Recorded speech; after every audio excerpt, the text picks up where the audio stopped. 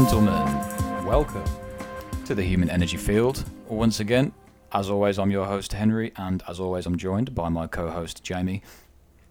This episode, I want to start off by issuing a brief apology for the lack of episode last month.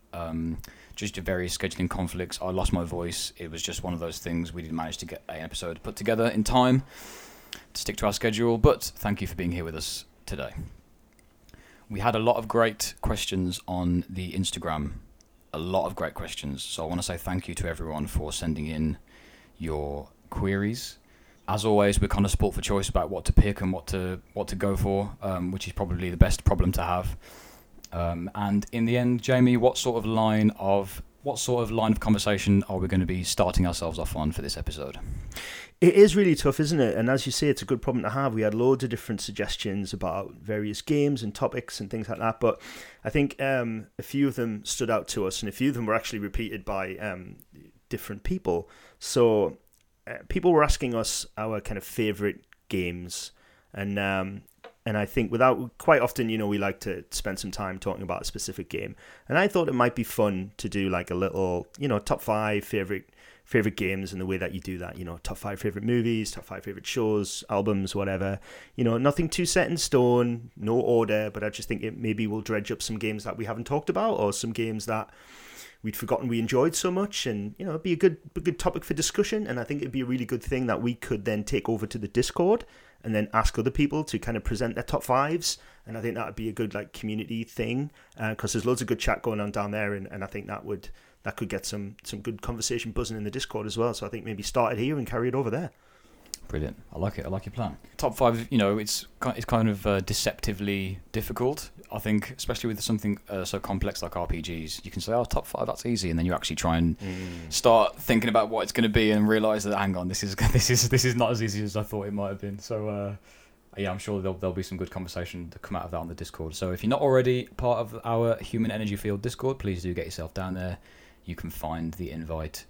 I've tried to spread it around everywhere you listen to the podcast as well. So, for example, if you're not on Instagram, if you're listening to us on YouTube, if you're listening to us on Spotify, I've tried to put the invite to the Discord link in the bio there. So hopefully you can still access it and still find your way through to us, where you can reach both myself and Jamie directly in the Discord, as well as a host of other fine people from all over the world who are a part of what we're doing here, which is just really great. So again, guys, thank you all. I actually had a really good chat on the Discord about an hour before we sat down to record, which is definitely going to be something I'm going to talk about maybe later in the episode or next episode, because I had some really good chats. But it was kind of a Warhammer related thing, so I think we'll save that towards the end. Cool. Yep. As always, stay tuned till the end of the episode, where we'll chat a bit about whatever Warhammer stuff we've got going on. I also have a little bit of an announcement that I'd like to make. So do stay tuned. Towards the end of the episode, we'll talk a little bit about that. But for now, let's get started. Do you want to take it in turns? Do you want to just unleash your top 5 all at once, like an alpha strike? How do you want to do it?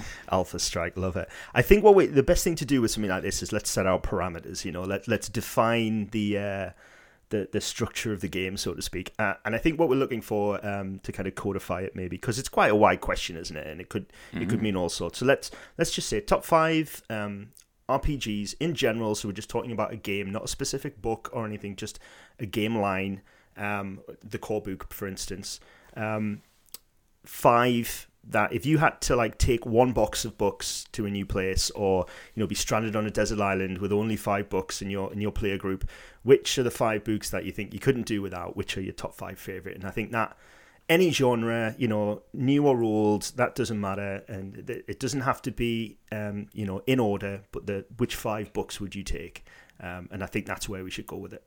So you're assuming that each book in this 5 are going to have mechanics and a game engine, as opposed to being a kind of world book or source book or something. We're looking at core books, are we? Well, I guess maybe that's your choice, but I was thinking core books, because unless you think a game is so good that you could take a source book instead of the core book, but then I'd like to discuss why you wouldn't take the core book. So yeah, fuck it, man. Throw in source books too. That's fine. All right, okay. We'll see where this goes then. Yeah. Okay. I'm just picturing that Led Zeppelin tune from Top of the Pops 2. That's been playing in the background. Yeah. Let me drop a bomb for the first one, because this is the easiest answer for me. Whenever someone says favorite setting or favorite RPG or favorite whatever, this is. I don't know the other four, but I know this one. Do you know what I mean? By a gentleman by the name of James Vale, a game called Zas Irkala.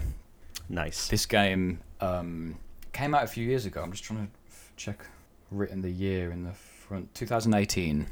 This game came out, and James Vale, he was quite active on Instagram and promoting not only the core book Zas Irkala, and also the he did a bunch of like expansions for it, and he did like survivalist rules and stuff, which is cool. And I'll get into the game and the setting in a moment, but I don't know, he kind of dropped off the map a little bit, and I lament his disappearance, because he's a good designer and a good writer, and he just reading this book, he's got a lot of things to say, and he's just completely disappeared. So I don't know if anyone knows where James Vale has gone for the last few years. Come and let us know, because the world of RPGs is worse off without him in it, in my opinion. Wonderful. Wonderful. Zas Irkala itself is, I mean, a quick way to describe it would be I guess it's a black metal role-playing game, I suppose. But I don't think even that really kind of that doesn't really kind of sum it up in itself. The setting is this kind of nightmarish, dimensional, psychic horror kind of plane, and the tone is very dark and sort of, I guess, black metal, I suppose, would be one way to describe it. But even with that, the recent rise to prominence of this kind of metal aesthetic in games, I'm thinking about things like Mork Borg and its various offshoots, and all the kind of popular, that popularity of the punk / metal aesthetic, if you like. Whether or not it has anything to do with punk is another question, which we'll take back to the Discord where it belongs. But I think even in that crowd, which is now becoming quite a crowded area, crowded little corner of our hobby, Zas Irkala still stands out to me, because it feels like a kind of one-man demo tape. It feels like this guy's put his soul into it. It's not some company who's trying to make a profit. The setting has all these weird quirks and strange characters. The character creation is a really good way to be introduced into the world, because there's one way to do it, is to roll dice, and that will kind of generate your character for you. But the settings that the characters come from is everything from Stone Age, Bronze Age, Iron Age, through to a fictional Dark Ages on whatever home planet your character's from, through to Industrial Era, through to Nuclear Era, and like you can play a character from an atomic civilization alongside another character who's from the Stone Age, and you've both been transported via whatever kind of twisted dimensional pathways into this like harrowing, unforgiving, merciless world of ash and bone, you know. So it's got this real kind of multitudinous aspect to it that I really like in terms of the setting. It just flicking through the book and reading the magical items and reading the NPCs and the characters and stuff, really unique. And for the sake of this episode, I won't spend a lot of time getting into it now, maybe on a future episode, but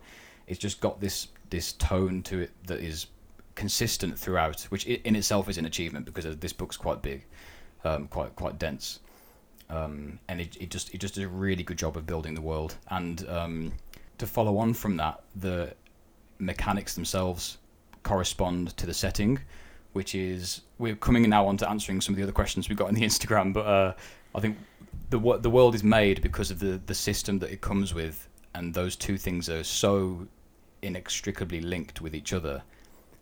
Zas Irkala becomes an experience. You know, you're not just kind of stealing the engine to go somewhere else, or even if you steal bits of the world to use in your own thing. It's a very singular experience, and using the mechanics, playing the game the way it's designed, gives you this sense that you're in this unforgiving world because of the stats you've got to manage. The two main stats in Zas Irkala are stress and doom.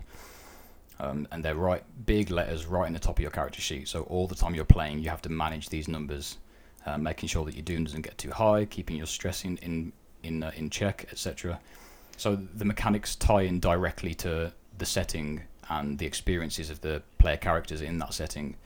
And it's just a complete gaming experience for me, Zassikar. I couldn't speak about it highly enough. It's honestly one of my all-time favourites, and I think it always will be. I'm a big fan of this game. Do you know what? It's a solid choice. I picked it up when it first came out. I actually had the pleasure to play through the scenario in the book with the author and a few other guys online, obviously, when it came out, and it was such a blast. I confess to having not run it myself. But it's quite often one of those books I look to and go, I should run that sometime, because it really is very cool. And it's like an afterworld, isn't it? Like a kind of hellish kind of afterlife setting, really, isn't it? I mean, I think you're dead when you join the game, aren't you? Yeah. And I think, correct me if I'm wrong, but I think there's some influence with the kind of the gods and goddesses in it, kind of that whole Babylonian, Sumerian kind of influence, through the funnel of kind of black metal. So it's got it's got a real unique identity. Yeah, it's a little bit Tombs of Nephron-Ka. It's a little bit Mesopotamian, right. like horror, I guess. Yeah. It's just a really, really cool, unique little book. That's a solid choice, man. It's good. Right, okay, we'll do tennis with this. We'll go backwards and forwards. So Zassikar is in your list for number one. Solid. I'm gonna have to and see the bar has already been set high. So oh yes. Yeah. Okay. I set it high for myself. Don't worry. You've gone style here, right? And I'm gonna go functionality for my first choice. And I quite often say this to people when I'm talking about like top 5 RPGs. When White Wolf ended their old World of Darkness and created their new World of Darkness, which was the shift to Vampire Requiem and Werewolf the Forsaken, etc. They decided to have everything run off one core book, which was the World of Darkness, what I call the NWOD Blue Book, because it's a blue-covered book, and it's basically the core rules for the new World of Darkness. It's the system which then you bolt on either Vampire or Werewolf or Mage or whatever in order to get a complete game. But the NWOD Blue Book stands alone for me as probably one of the most functional, streamlined, modern horror/thriller RPGs that you could find on the market at any time. It's so you're able to take it and run, whether you want to do a kind of John Grisham style thing, or whether you want to do like a Ultraviolet type of game, or whether you want to go full hog and do like a Bram Stoker's Dracula, or anything you can imagine that's at least reasonably modern day, but then you can alter it so it's historical, but it's kind of designed for modern day. You could do Twin Peaks, you could do True Detective, you could imagine all of those things. This is the book where the mechanics allow you to do that. And because it's essentially a streamlined, updated version of the old Storyteller system, a combination of an ability and a tribute, you create a dice pool, hit a target number, it's dead easy. It's easy to teach people, it's easy to carry around and get a random game going. It's the kind of book that I would go to if I'd seen a cool movie and I went, this movie doesn't have an RPG, what am I going to use to run it? This book would be one of the ones that I fall back to. Awesome. I remember the first time I ever touched this system, and it was a game that you were running at a Dungeon Punks event. I think it was the winter one they put on a few years ago. More than a few years ago now. Yeah, it was, yeah. And that was the first time I played it, and I remember coming away from the table being like, man, what book was that? Let me get a copy of this. Like, I need this system in my life. I can see the versatility of it, even from spending like an hour and a half or 2 hours playing with the guys or whatever it was. And I just came away from it seeing the possibilities of this particular system. It's so broad and diverse, but it still has enough in it to get that level of detail that you're looking for based on whatever tone you set. Yeah, it's a really good. It covers a lot of bases, doesn't it? Yeah, you could do X-Files with it. You could do Buffy with it. You could do you know what I mean? Like that's the spectrum that it can go on. You can do any kind of modern day semi-supernatural thing, and it'll cover you, like, because it's just so useful. And I think if for a lot of GMs who have like ideas bouncing around their heads, then this is a book you can go back to time after time and know that the system will kind of support that idea as long as you're thinking along that kind of modern thriller line. There's nothing better to it in terms of functionality. It's great. Would you say it's your favourite game system?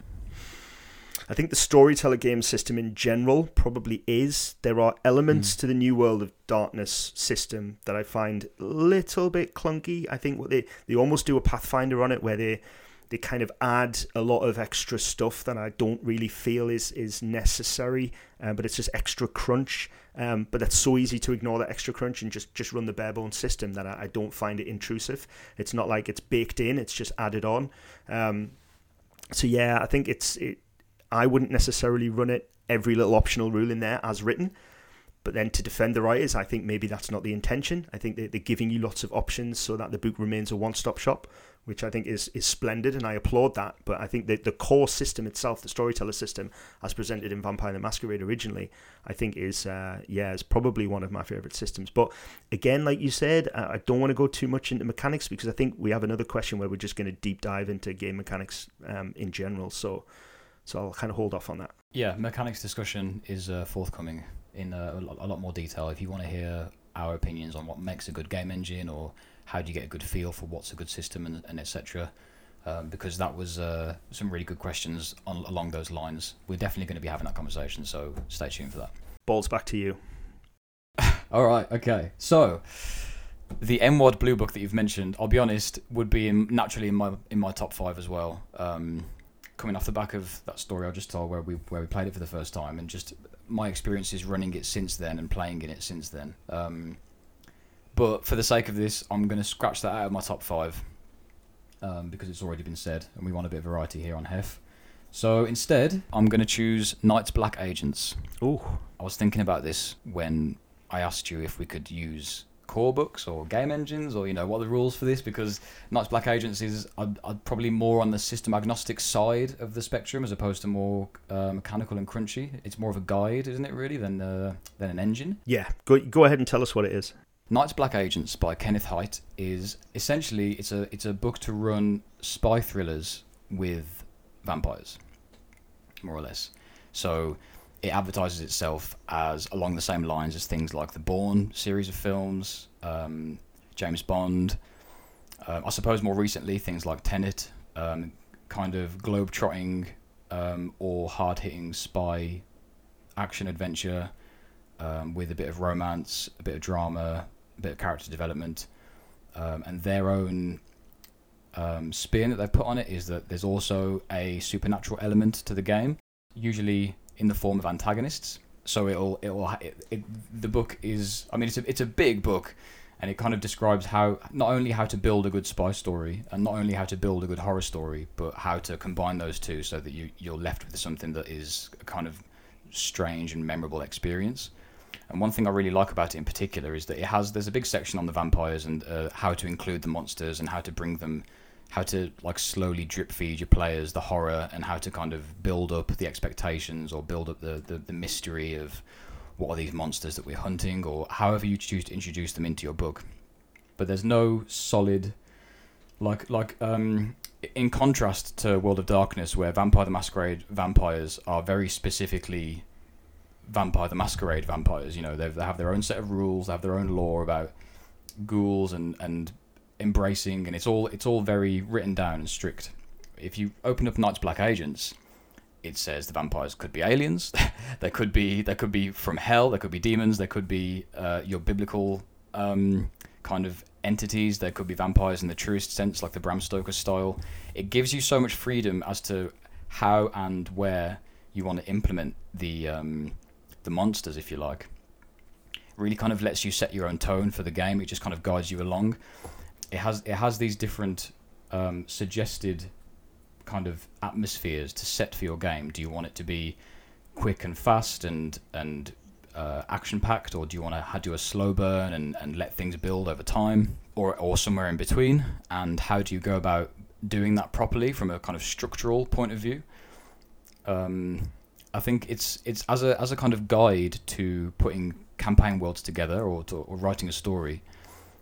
It's almost kind of indispensable. It's almost indispensable to have alongside whatever else you're doing if you're thinking of running any sort of horror game or even an action game. Obviously you don't have to use everything that's in there, but it's a really well written and very densely packed tome of atmosphere and tropes and information, setting information that you may not have heard of. If you want to run a spy flick, but you don't know enough about spycraft, then the book's got everything you need in there. Yeah. I'm particularly a big fan of spy stories and spycraft that took place in like the pre-internet age. Thinking about John le Carré, stuff like Tinker Tailor Soldier Spy and that kind of thing, where spycraft was practical and tangible, and it involved code words and obituaries and newspapers and signals and because there was no internet, it was a very kind of pragmatic style of being a spy, and what does that mean physically, and I think you can get a lot out of that in a game. And Night's Black Agents does a really good job of kind of leading you through the different areas and types of not only action flick but horror flicks too, and how to combine those into a good game. So it's as a guide, it's a great tome. It's invaluable, and it's one that I enjoy reading. I also love Night's Black Agents. I just want to add a couple of things there, if I may. The first one is please, that for anybody listening, the system is the Gumshoe system. That's the one it uses, which was first introduced in Robin D. Law's Esoterrorists game and Fear Itself, and it's also the system that works for Trail of Cthulhu. It's at its heart an investigative system, which meshes perfectly with obviously everything you've just said. So the system itself, the Gumshoe system, it really suits that. And the second thing is, I loved what you said about how the vampires can be all sorts of different things, and it's one thing I wanted to add if you hadn't said it. So, some people like to pair fine wine with a meal and stuff like that, you know what I mean? Like white wine with fish, okay, and, red wine with steak or whatever. And, I would like to pair some literature with Night's Black Agents to get the best effect. And I'm going to highlight a group of short stories by one of my favourite writers, Brian Lumley. And he wrote a collection of vampire short stories called A Coven of Vampires. And it's a set of short stories, and in each story he basically assumes a very different reality for whatever the vampires happen to be, whether it's an alien vampire or a damned soul, or do you know what I mean, like whatever, or super psychic vampire, whatever it happens to be. And I think if you read through the stories in A Coven of Vampires, each short story could be the jumping off point for a campaign that used Night's Black Agents as its game book, and I think those two would mesh perfectly. Brilliant. And I don't advocate eating meat or fish, by the way, but I just thought the analogy was there. Yeah. So. In theory, it's a good analogy, but not in practice, maybe. But yeah, exactly, yeah. But yeah, Coven of Vampires by Brian Lumley added to that. But yeah, I also love Night's Black Agents. I think it's a fantastic game. Now I'm thirsty for red wine now. I mean the Gumshoe system. It's the book's kind of built around that, but you could very easily take 90% of the book without ever touching the Gumshoe system. It depends how you want to use it, I think. But there's so much in there. It doesn't confine you to run it with that game engine. Not to speak bad of the Gumshoe system, because it's very diverse in itself, and it has quite a lot of good. It has some pros to it. The Gumshoe can be good for a lot of different types of games, but I think Night's Black Agents is probably broader than the system that it's using as a vehicle. I think. This is my opinion, of course, but I think it presents more subject matter than maybe Gumshoe, than maybe I would want to use Gumshoe for. You know what I mean? It's broader than the engine that it gives itself. So that's probably to the book's credit rather than the system's discredit, if that makes sense. Not to speak ill of either of them, but it's just to say that it's a really good book more than anything else.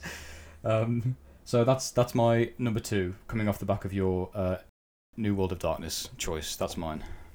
Okay, so I think we're gonna pick an old favourite for my number 2 spot. It's a game that's very dear to my heart. It's been around a long time. I can assume everybody will have heard of it. Call of Cthulhu. It was one of the very first RPGs that I played after D&D and Cyberpunk and stuff. My personal favourite edition is the 5th edition.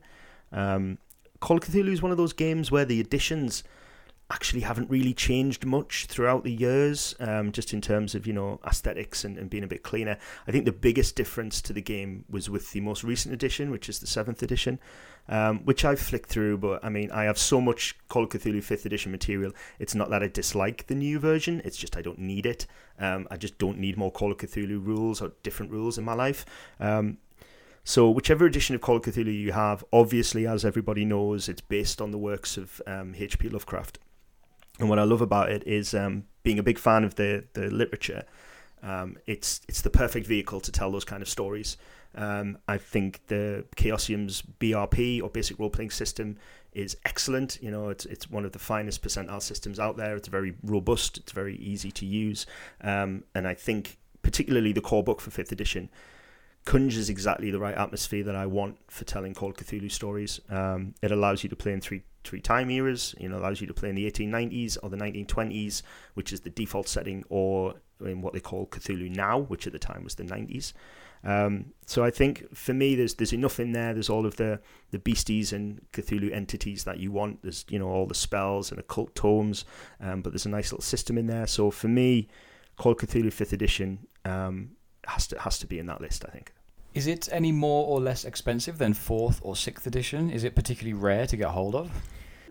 Not in my personal experience, no. When it comes to Call of Cthulhu, there are certain out-of-print books for older editions that can fetch a high secondary market price. Off the top of my head, we're talking about things like Beyond the Mountains of Madness and Horror on the Orient Express, which actually, you know, either have been or are being reprinted by you know, the company now, right. So people will be able to get their hands on this stuff. I don't know if it's, I think, don't quote me on this, but I think they're pretty faithful reprints that won't necessarily affect the value of your original secondary markets, because to have the original of those is still quite expensive. So, for instance, even though Horror on the Orient Express got reprinted, the original still goes for 3 figures. You know, it's very, very hard to get one of those in any decent condition for a small fee. So I think it will be the same for things like Beyond the Mountains of Madness and any of the other classic long campaigns. But no, 5th edition or 4th edition or 3rd edition, they'll all cost you pretty much, the core books will cost you the same on the secondary market value. I think if you shop around at the minute, you can get one, you know, for 25 quid, $35, you know, I think is a reasonable price to pay for any of the core books.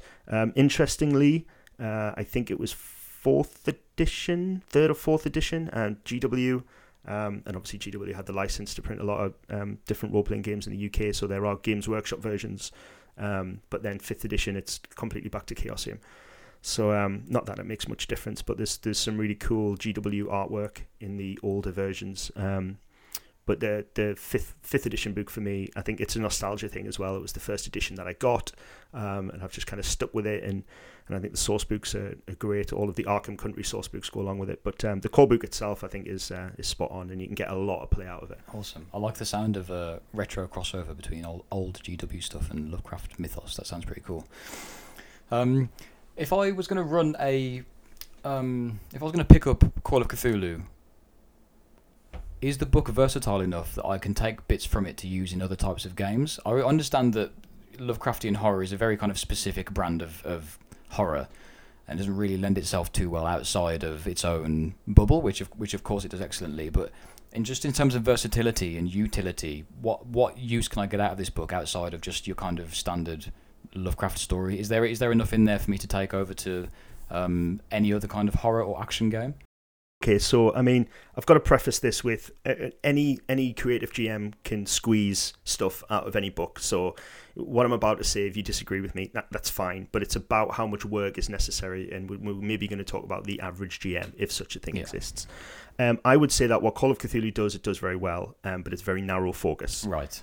I would not agree that you could really take that and apply it to many other things. Okay. I think the Call of Cthulhu mythos has been spread thin over all sorts of licenses and media over the last kind of 20 to 30 years. So I mean, it's hard to avoid Cuddly Cthulhus and Cthulhu Slippers and Cthulhu-inspired TV shows and, you know, Cthulhu-inspired kids books and all of that nonsense. But so I think we understand what the mythos is.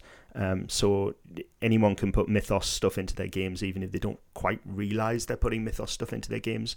But I think it would be hard to take anything from the Call of Cthulhu core book and apply it to anything else without it just becoming Cthulhu, you know, because that is what it is. It is unashamedly a vehicle to allow us to explore the world set down in those short stories, and it does that very well, but it because of that, its remit is very narrow and not particularly wide. Right, specifically a Lovecraftian type thing then. Yeah, I would say so, but what it does very well. Okay, all right. That's something we'll have to get into we'll have to maybe do a deep dive on Call of Cthulhu one episode, because I imagine with so many editions and stuff, there's hours of chat to be had there.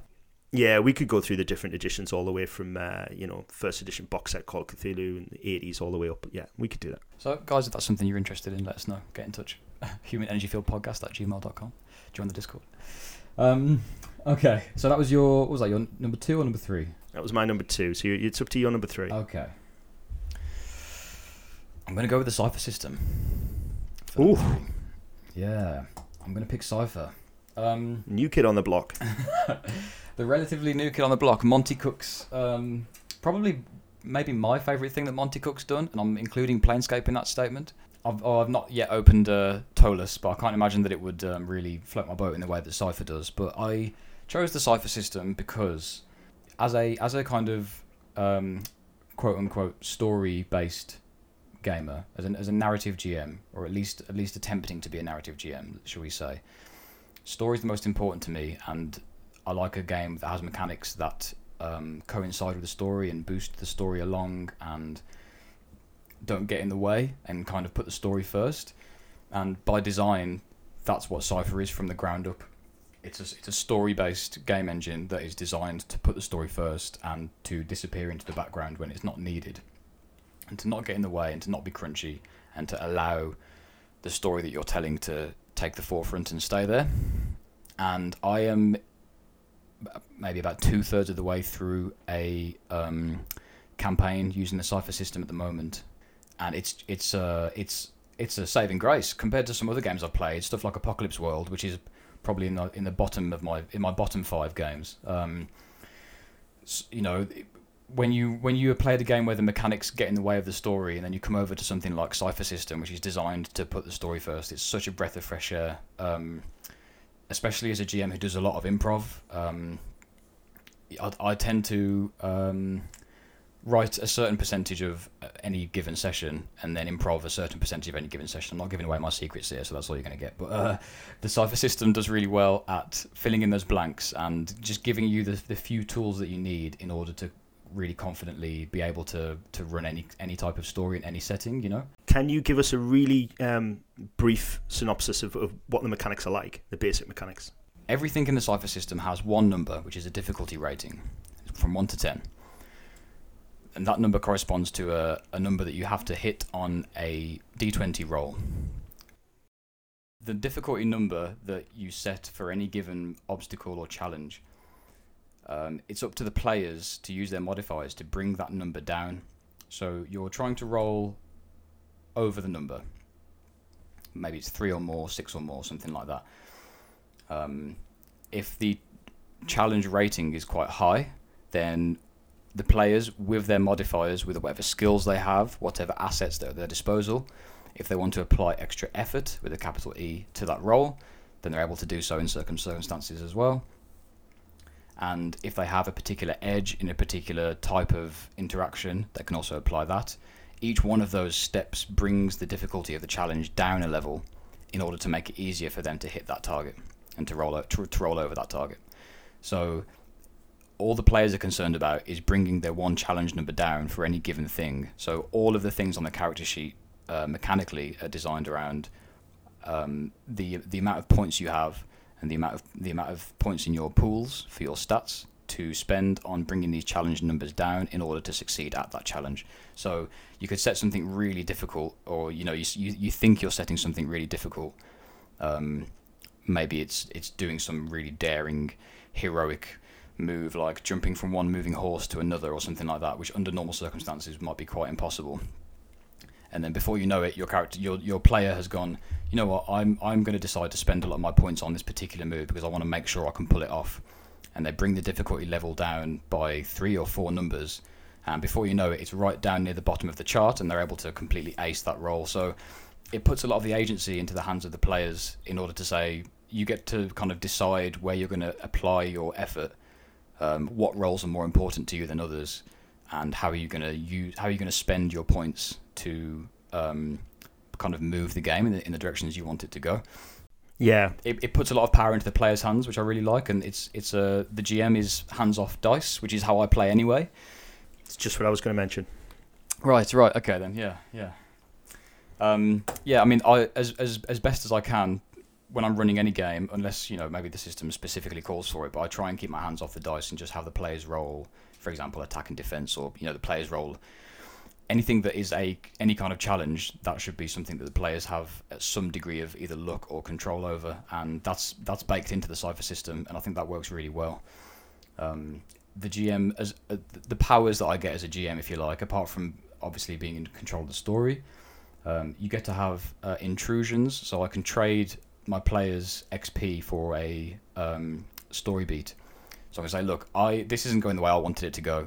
I mean, I'm thinking, not saying this out loud to the players, but I can say in my head, this isn't going how I want it to go. If I GM intrude here for my players, just push the game a little bit towards where I had in mind, or I've got a cool set piece and the players aren't activating it, but I'd like to bring it in because it would fit perfectly here right now. You can say to your players, if you take a certain amount of XP, I would like to intrude on this scenario and usually make it worse. I'll be honest. You usually add to the tension or add to the drama. And if they choose to accept it, which of course you would, they're given XP as a reward, which they can spend on upgrading their characters. So it's when even the mechanics are based around how to improve the story, and any mechanic that you are using or utilizing in the game or putting into effect usually has a direct impact on the story that you're telling or the direction of the story. So as a storytelling system, it's suited me fine. It's really kind of served me quite well. It's so interesting to have a game where all of the dice rolls are in the player's hands, and it reminds me of reading some very old gaming magazines, going back to the kind of genesis of D&D and reading about some groups and games where all of the dice rolls is in the GM's hands and the players never roll anything, and it's so weird. Well, I can't imagine what that would be like playing that. Well, it's like a conversation, just watching someone else roll dice. Yeah, there's so many weird things in original D&D. It's like you also used to have this thing. I know I'm going off a slight tangent here, but I'll keep it brief. You used to have a party caller. So basically, there was one leader in the party, and they would all like discuss things. And only the party leader would be able to talk to the GM and tell them what the party was going to do. And none of the other characters would speak to the GM or even was allowed to speak unless the party leader was doing it. It's just such a bizarre concept.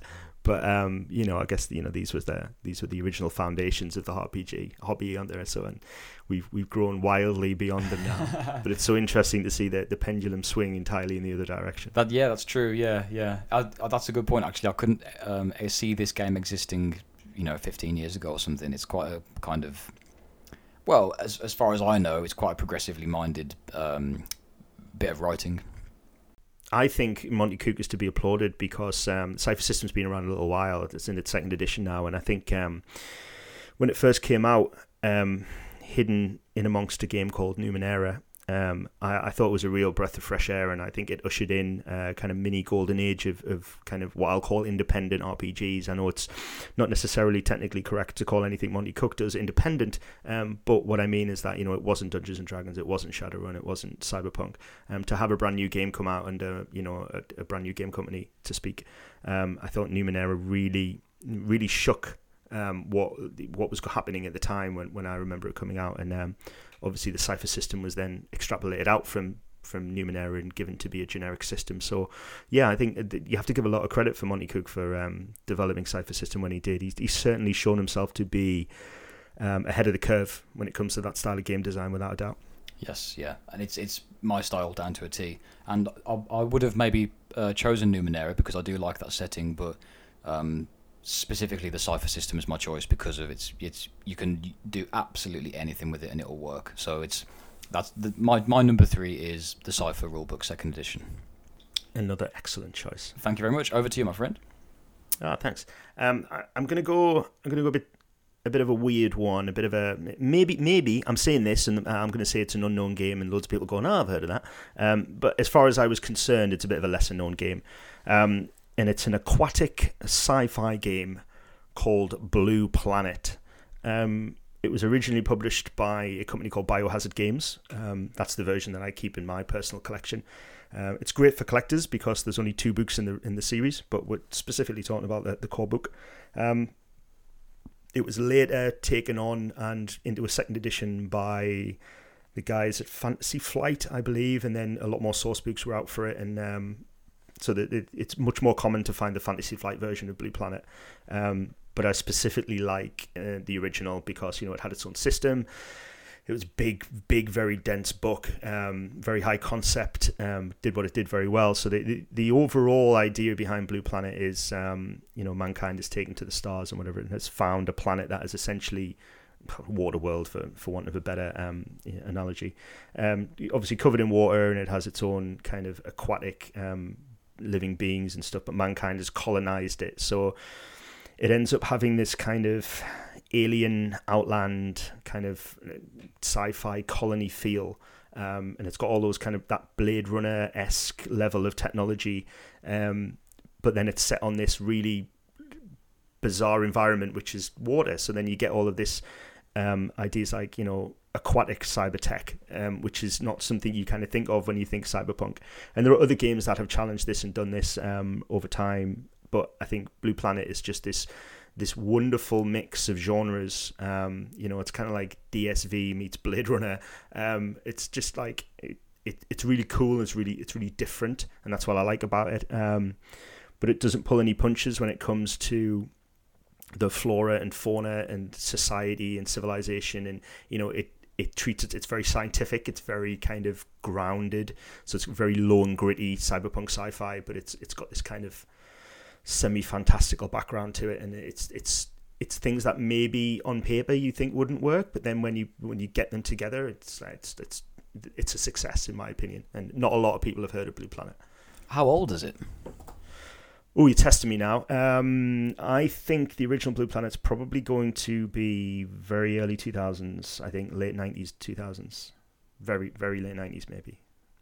97, 98, something like that.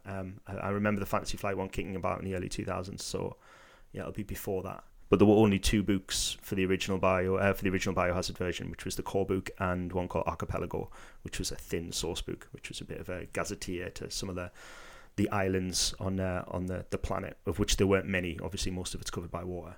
Right, awesome. What's the game engine like?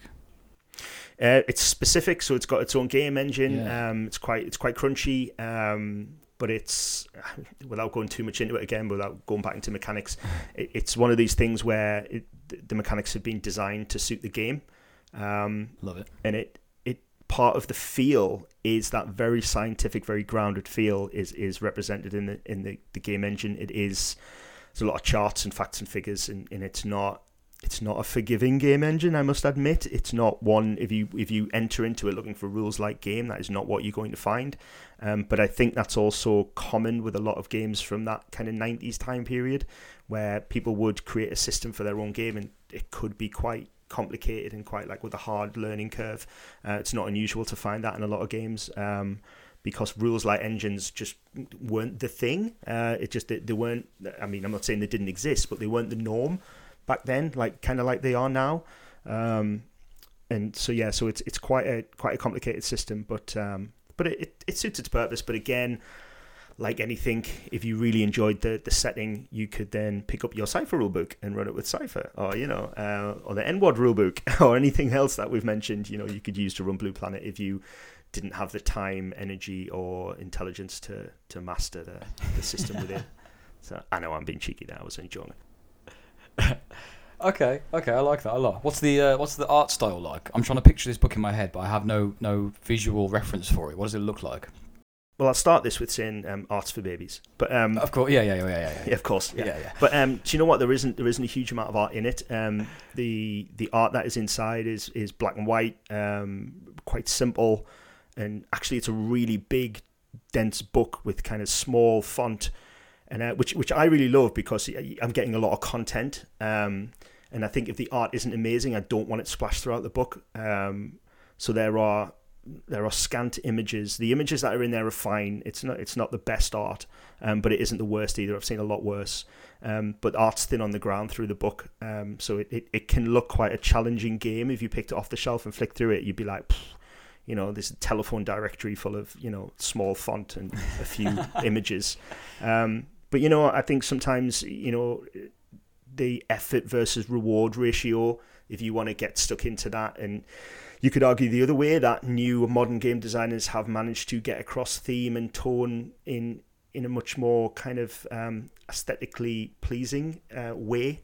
and maybe that's a skill in itself. I think that at some point that becomes just an opinion and a stylistic kind of choice.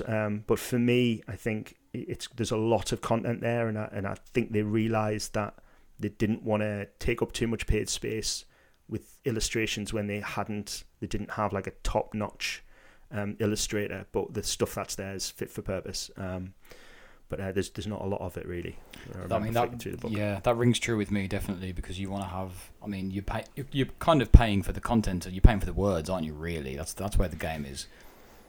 Well, I mean, traditionally, but things are changing, aren't they? But true, very, very true. Things are changing, but in terms of value for money, or at least the amount of time and hours you get out of this game, you want as much kind of writing in there as possible, really, and obviously art is just kind of because they ran out of space, and there's nothing really valuable in art as itself, obviously, as we all know, and art isn't really for anyone over the age of about 12. It's pretty like, and the best kind of games are the ones that have no art in them at all, or even the hard. Absolutely. I mean, just even the covers is really, they should just be unformatted bits of card that hold together the pages of words. Really, there should be no cover art for anything. I don't think. I mean, that's the goal. That's the goal, isn't it? Yeah, to just have an unformatted script of text without any grammar or punctuation in it, and to just have words. None at all. Yeah, I think you should just I mean, if you want to put the effort in, that's what you get in it. But people are just lazy nowadays. Does it make people lazy? They just draw things like lazy babies. Yeah, I don't know what it is. Yeah, shocking. People just want to play Troika. It's awful.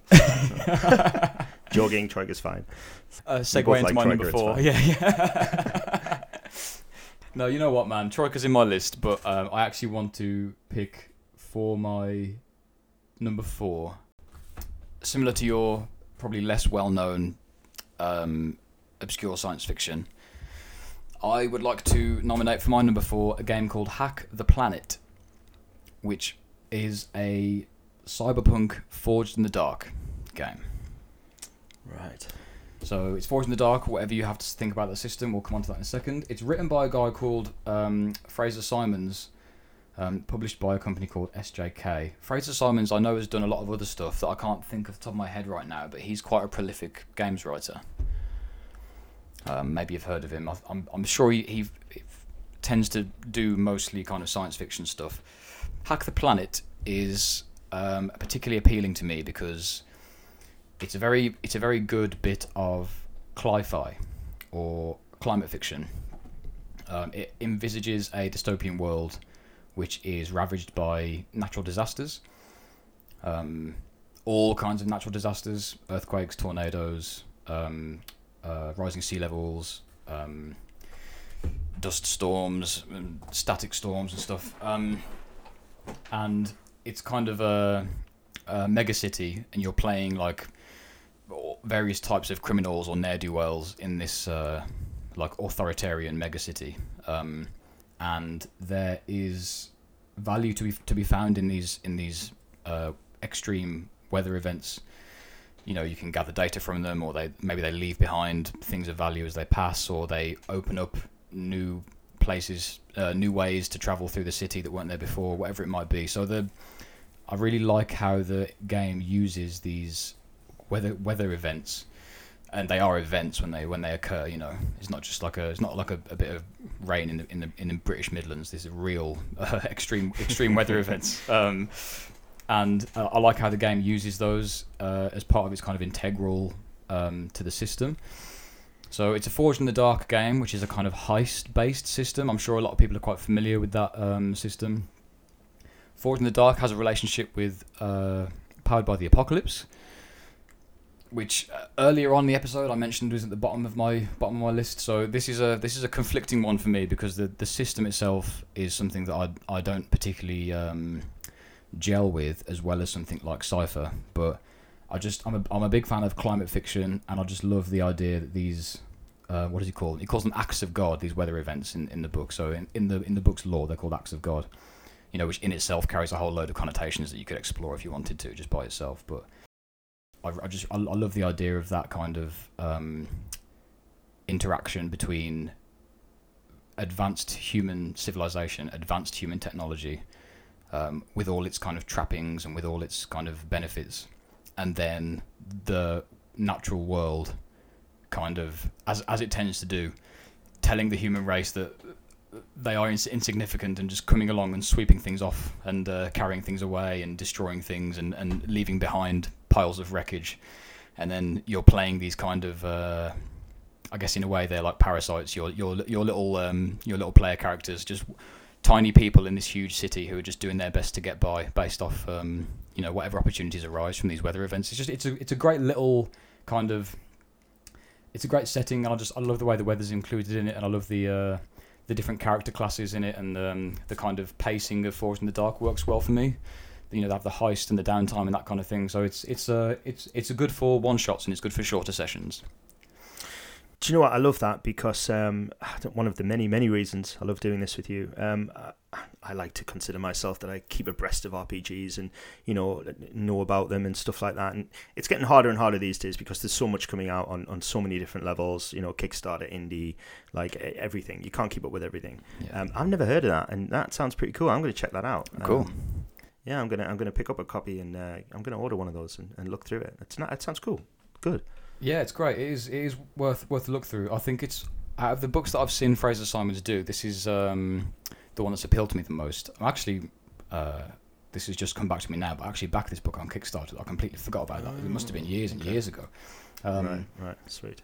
The art style is this weird kind of, it's kind of half digital photos and half like, in some places it looks like the artist has taken tiny bits of bitmaps from other images all over Google and then kind of squashed them together and made figures out of them and made scenes out of them and stuff. And in some places it looks really realistic and kind of there's a realism to it, but in some places it's this kind of vectorized, like high res, like digital art style. It's a very strange images to flick through, but because of I'm assuming how the artist put together the images and how he's composed them, there's some really great scenes. There's try and picture something like Kowloon Walled City or the real kind of slums of an area, and then in the foreground he's got like a bunch of plants and big floral green bushes and pink blossoms, and then some like cyberpunk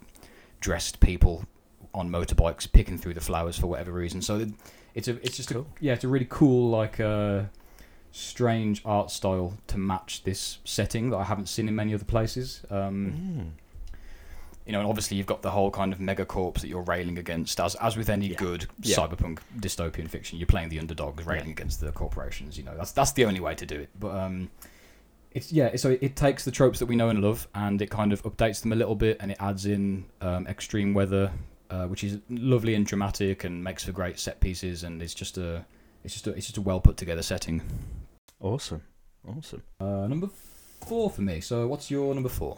Do you know what? There's a lot of cyberpunk getting into this list, and there's going to be one more here with my fourth choice. I've got to go for another classic. It's a game that most people will have heard of, Shadowrun. A game that is very dear to me. I've played a lot of Shadowrun. Now, I'm going to specifically say Shadowrun 2nd Edition. I think a lot of new gamers or people new to the hobby or whatever will be aware of Shadowrun. It's still around and has been around a long time. I believe it's in its 6th or 7th incarnation. 6th, I believe. I don't care much for the new ones. We could get into a whole deep dive on Shadowrun, which maybe are these things what we should do, because actually we did have on Instagram a few people requesting deep dives into particular game lines. So I think maybe if we highlight Call of Cthulhu for one, I think Shadowrun could be another full episode, because it's been published for the best part of 30 years, and it's had a lot of different source books and a lot of style changes and how it's kept up with modern technology, because Shadowrun was obviously created in the kind of late 80s, when our idea of cyberpunk was fresh out of William Gibson and that kind of stuff, and Blade Runner and George R. Effinger and stuff.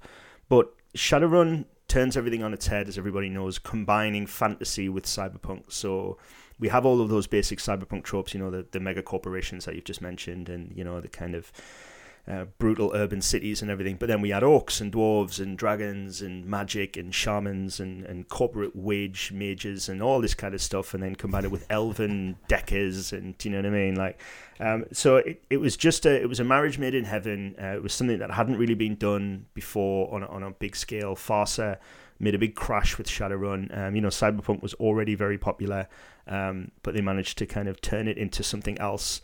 And I think second edition, it's the game system is fairly easy. It's fairly easy to get into. It's not very complicated, which would be my main issue with the more recent versions of Shadowrun. I mean, for me, it started going downhill about kind of 4th edition-ish.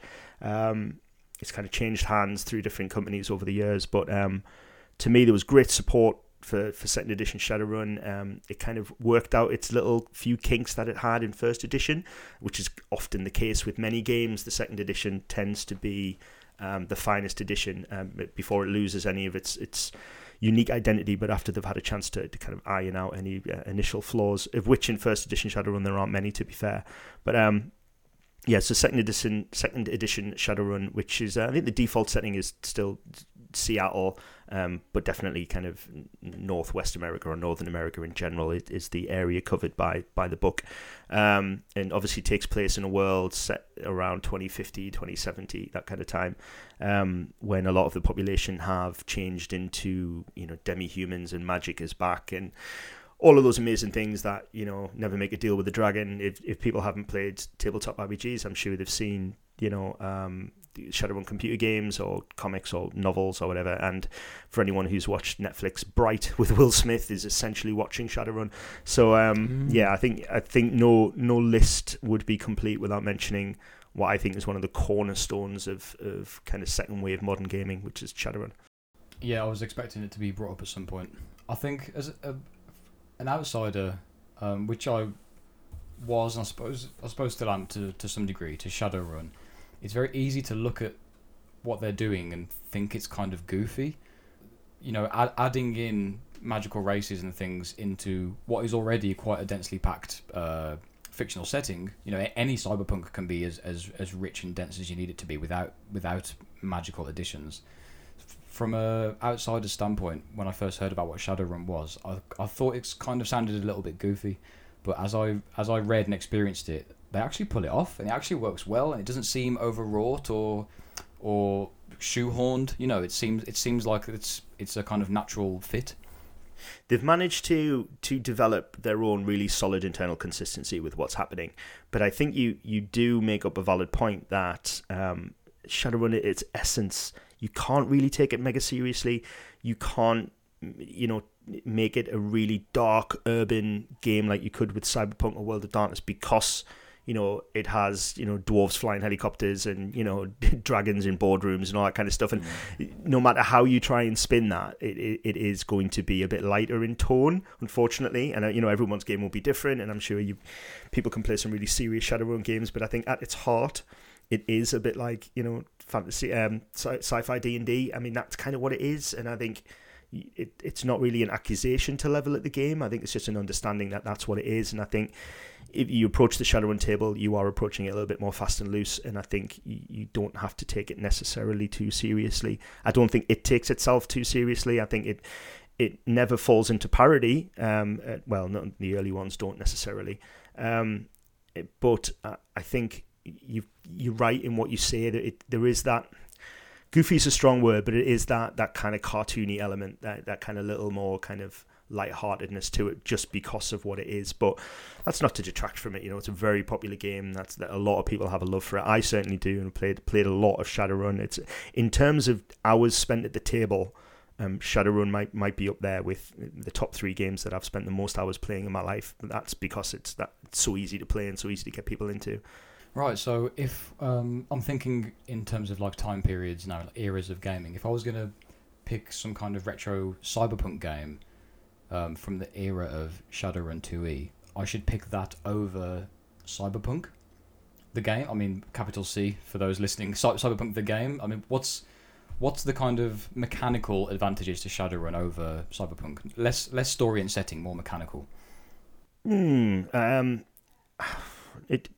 They're totally different mechanics. Cyberpunk is I don't think there's a mechanical advantage over either of them. I don't think I would put one of the mechanics over the other. They're both solid mechanic sets that lasted a long time and supported two very good game lines. So I think looking at it mechanically, I could imagine playing Shadowrun with the Cyberpunk system, and I could also imagine playing Cyberpunk with the Shadowrun system. I don't think either of them are necessarily better than the other one, or necessarily entwined with their settings. This was back when every game had its own engine. They weren't just borrowing engines, and everything just wasn't powered by some stupid apocalypse. Like, if you were a game designer, you made the effort to create a system, and Foster created one, and like I say, they ironed out the kinks with it, and it was a good system. But our Talsorian did the same with Cyberpunk. His was a gritty Friday night firefight system, which was what it was originally, and then it was kind of developed into Cyberpunk. So it just made sense because stylistically, our Talsorian and Mike Pondsmith wanted, especially gunfire combat, to be very deadly, and it is in Cyberpunk. It's very deadly, whereas Shadowrun has a more heroic D&D feel to it. Which is quite fitted to its setting, so it's a little bit more survivable.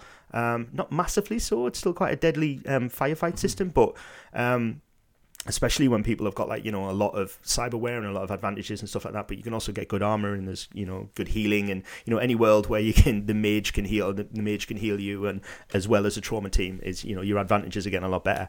But mechanically I don't have an issue with either of those, so I wouldn't see the advantage in comparing them mechanically, I don't think. Right, so it's just a case of tone and taste. Yeah, it's just a case that there were two games, and back then two games had two systems. That was it. There was very little sharing of systems. That wasn't really done. If you brought out a new game, you had to have a system. Right. This is pre-open gaming license. This is pre any of this. Do you know what I mean? Pre-rules light. You kind of had to make up a system if you wanted to release a game. Fascinating. What's your favourite Shadowrun character to play? Ooh, tough one. Probably. It's a very tough one because there's such a wide remit. But I'm gonna say Street Samurai, cool, which is the kind of Shadowrun version of the Cyberpunk Solo. It's just cool. You can get some cool guns and some cool kit, and you can go a lot of different stylistic ways with it. I think with a lot of Cyberpunk games, playing a Decker or a Netrunner, it is fraught with problems for the rest of the group. Even though I like Shadowrun's magic system, I'm not really bothered about being a magician in that game, if you know what I mean. I have played some mages before, and I think shamans are quite cool because you can pick like a totem animal, and you can get a very different vibe with that. But I think if you want to play with the cool guns and the cool kit, then Street Samurai is the way to go. Plus also Street Samurai just sounds cool, doesn't it? So. It sounds cool as hell. Yeah, you're right. Yeah. So I'm looking forward to doing a Shadowrun deep dive episode, because we've got to give that an hour or two of chat. Yeah, we can go through all of the how the world is and what the different source books were covered and the progression of the game throughout the different editions, because it has been a long serving game that has gone through several game companies and several editions. So yeah, it's well worth looking into. I think. Brilliant. So Bordy, if you're listening, we'll get you on for that one, mate. Yeah, yes, without a doubt. We'll have Mark Shadowrun Boardman on there for the Shadowrun chat, without a doubt. Brilliant. Yeah, it belongs on my shelf as well. There's an empty Shadowrun shaped hole on my shelf that I need filled with Shadowrun. So we're nearing the end of this list. So come on, then balls back to you for final choices. Oh, okay. Number 5. In the Name of Suffering. Nah. So it's a toss-up, man, and I've got an honourable mention that I'm going to get to, which will be 5.5. But for my 5th choice, I'm having a bit of a difficulty choosing between two. You know what I think I'm going to do? Okay, so my 5th choice, I made my decision. Vornheim. Ooh. Right. I mean... Contentious, and this conversation's not about to get contentious. So shame. Yeah, sorry, but that's not why we're doing this. This isn't top 5 biggest controversies on the internet. This isn't top 5 edgelords. This isn't anything like that. We're not going to be praising anyone or admonishing anyone. We're not here to do that. Make up your own mind about that stuff. We, of course, have our own opinions, but this isn't the place for mine. But Vornheim, and by extension, Frostbitten and Mutilated, under the banner of Lamentations of the Flame Princess, had a impact on me as a GM, and I can't, there's no real way to deny the kind of influence that specifically Vornheim had. Vornheim is a city book, I suppose, would be a way to say it. There's no game engines in there, but there is a lot of setting knowledge. There's a lot of setting information. There's a lot of generators for things and random tables, and there's a lot of utility in the book. And I always come back to this every time, but this is something that really makes a book for me, is what's the actual use I can get out of it. And Vornheim was the first book that became a kind of staple of my fantasy games, or maybe not even fantasy games, but it became a staple for any type of game I was running. I'd go around to a friend's house, or I'd be having players over, or I've been invited to run a game somewhere. Whatever it was, Vornheim's going in my bag every time. Sit at my table, prepare my things. I'm thinking back to pre-COVID now. I'm getting nostalgic and teary-eyed, but if I've got music, set the music on. If I've got a backdrop or whatever I'm doing, set it all up. Vornheim's on the table by my hand every time. And if I need to do anything in-game, or if I want to give players any kind of choice about, I don't know, who they're talking to, or what they're seeing, or when you loot the corpse, what's in there, or anything, go to Vornheim. Vornheim is quite, has quite a specific tone to it. It does have this kind of dark and twisted feel to the city that it presents, and all the locations in the city it presents, and the NPCs that you can kind of generate with the book and that kind of thing. So even if you're running a game that doesn't match the tone of the book, I found that it still has a lot of use, because it's a kind of powerful generator for things. It talks about how to generate a quick map for a city. So if your players are going down back alleys, and if you've got one of these games that is taking place in a dense, packed kind of city or suburb or some sort of metropolis, the book instructs you basically to cast some dice onto its pages, and the fall and position of the dice generate your alleys, generate your map for you. So it's not like you're just reading words and then doing work in your head, and then that output is a map. You actually have the book kind of empowers you as a GM to use the tools that you have, which of course you've got a lot of dice around, you're a GM. It empowers you to use those to kind of generate stuff on the fly in a lot of different ways, whether it's just rolling on a table and picking number 64 down here, number 72, that makes that and that, or whether it's casting die and the actual fall and the location of the fall of the die in create something, or whatever it might be. It's just, so without actually having a game engine, you still get a lot of use out of it for whatever you're using, and that's something that became very quickly very dear to my heart, and very kind of influential to the way I like to approach games and the way I like to run things. So I mean, opinions on the author aside, it's an influential book for me personally, but I don't necessarily agree with the surroundings of it. Okay, interesting. I think Vornheim was instrumental and a real champion for the random table wave that followed it. I think it was definitely a very fresh type of gaming book when it came out. It was very different. It didn't look or feel or act or behave like any other gaming book that was really around at the time. And I think it deserves credit for that, design-wise. I think Vornheim really made a splash, didn't it, when it came out? I think, it was very different. And, I can totally agree with it, in terms of utility. It's a very useful book, and it's, there's no denying that, absolutely. Yeah, and that's to this day, something that I look for in most new books that I buy is when I'm flicking through the pages and trying to get a feel for it, is how much actual practical use can I get out of this book on a regular or semi-regular basis, and how much am I going to put my finger on it and pull it down off the shelf, Do you know what? Yeah.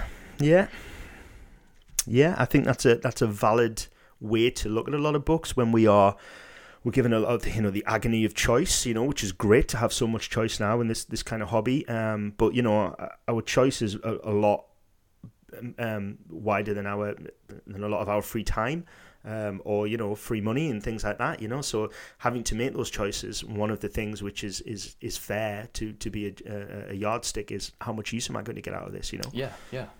I mean, that's not to say that I'm not guilty of maybe occasionally getting a book that I don't plan on playing, but I like to have on the shelf. As I'm sure we all do. Yeah. If something's nice to look at, it's nice to look at. But yeah, as a barometer for what's good, use is up there, and I get a lot of use out of Vornheim. And if I was going to run a fantasy game, I would still now maybe go for it and see if there's anything in there that I haven't yet completely plundered. So yeah, Vornheim, and by extension, if you're interested in Vornheim, I would also recommend checking out Frostbitten and Mutilated, which is kind of in the same vein, but is a bit more kind of snowy wastes and Valkyries and very kind of female-centric survival horror, I suppose would be a way to put it. But that's a quite cool book as well. And again, yeah, I like that too. Yeah, not mentioning anything specific, but that's worth checking out, I think. And it might be, I mean, you never know. I don't know how Lamentations of the Flame Princess is doing recently, but I kind of feel like it's dying a slow and painful death. So these might be relics of what will soon be an old time. Do you know what I mean? What will soon be a kind of forgotten period.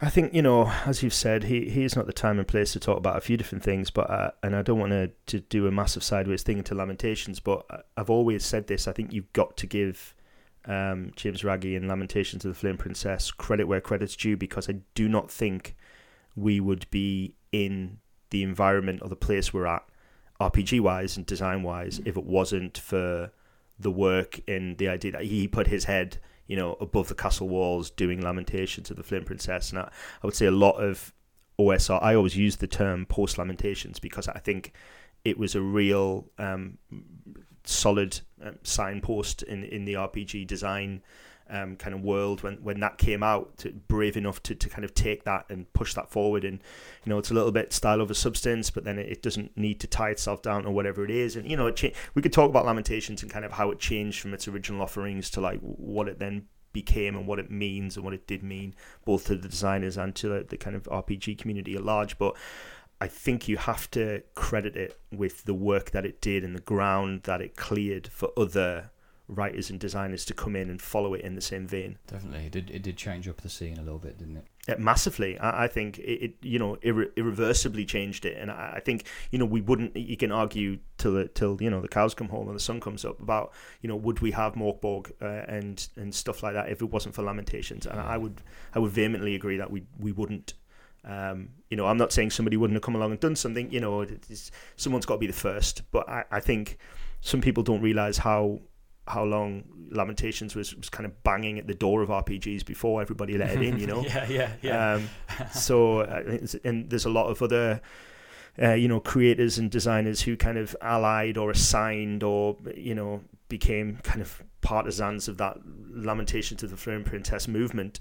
And there's some great little things out there, whether it's Fire on the Velvet Horizon or Bluebeard's Bride, or just weird little Lamentations connected books that don't necessarily have the Lamentations stamp on them, that only exist because Lamentations exists. And I mean maybe Vornheim, would Vornheim exist if it wasn't for Lamentations? Probably not.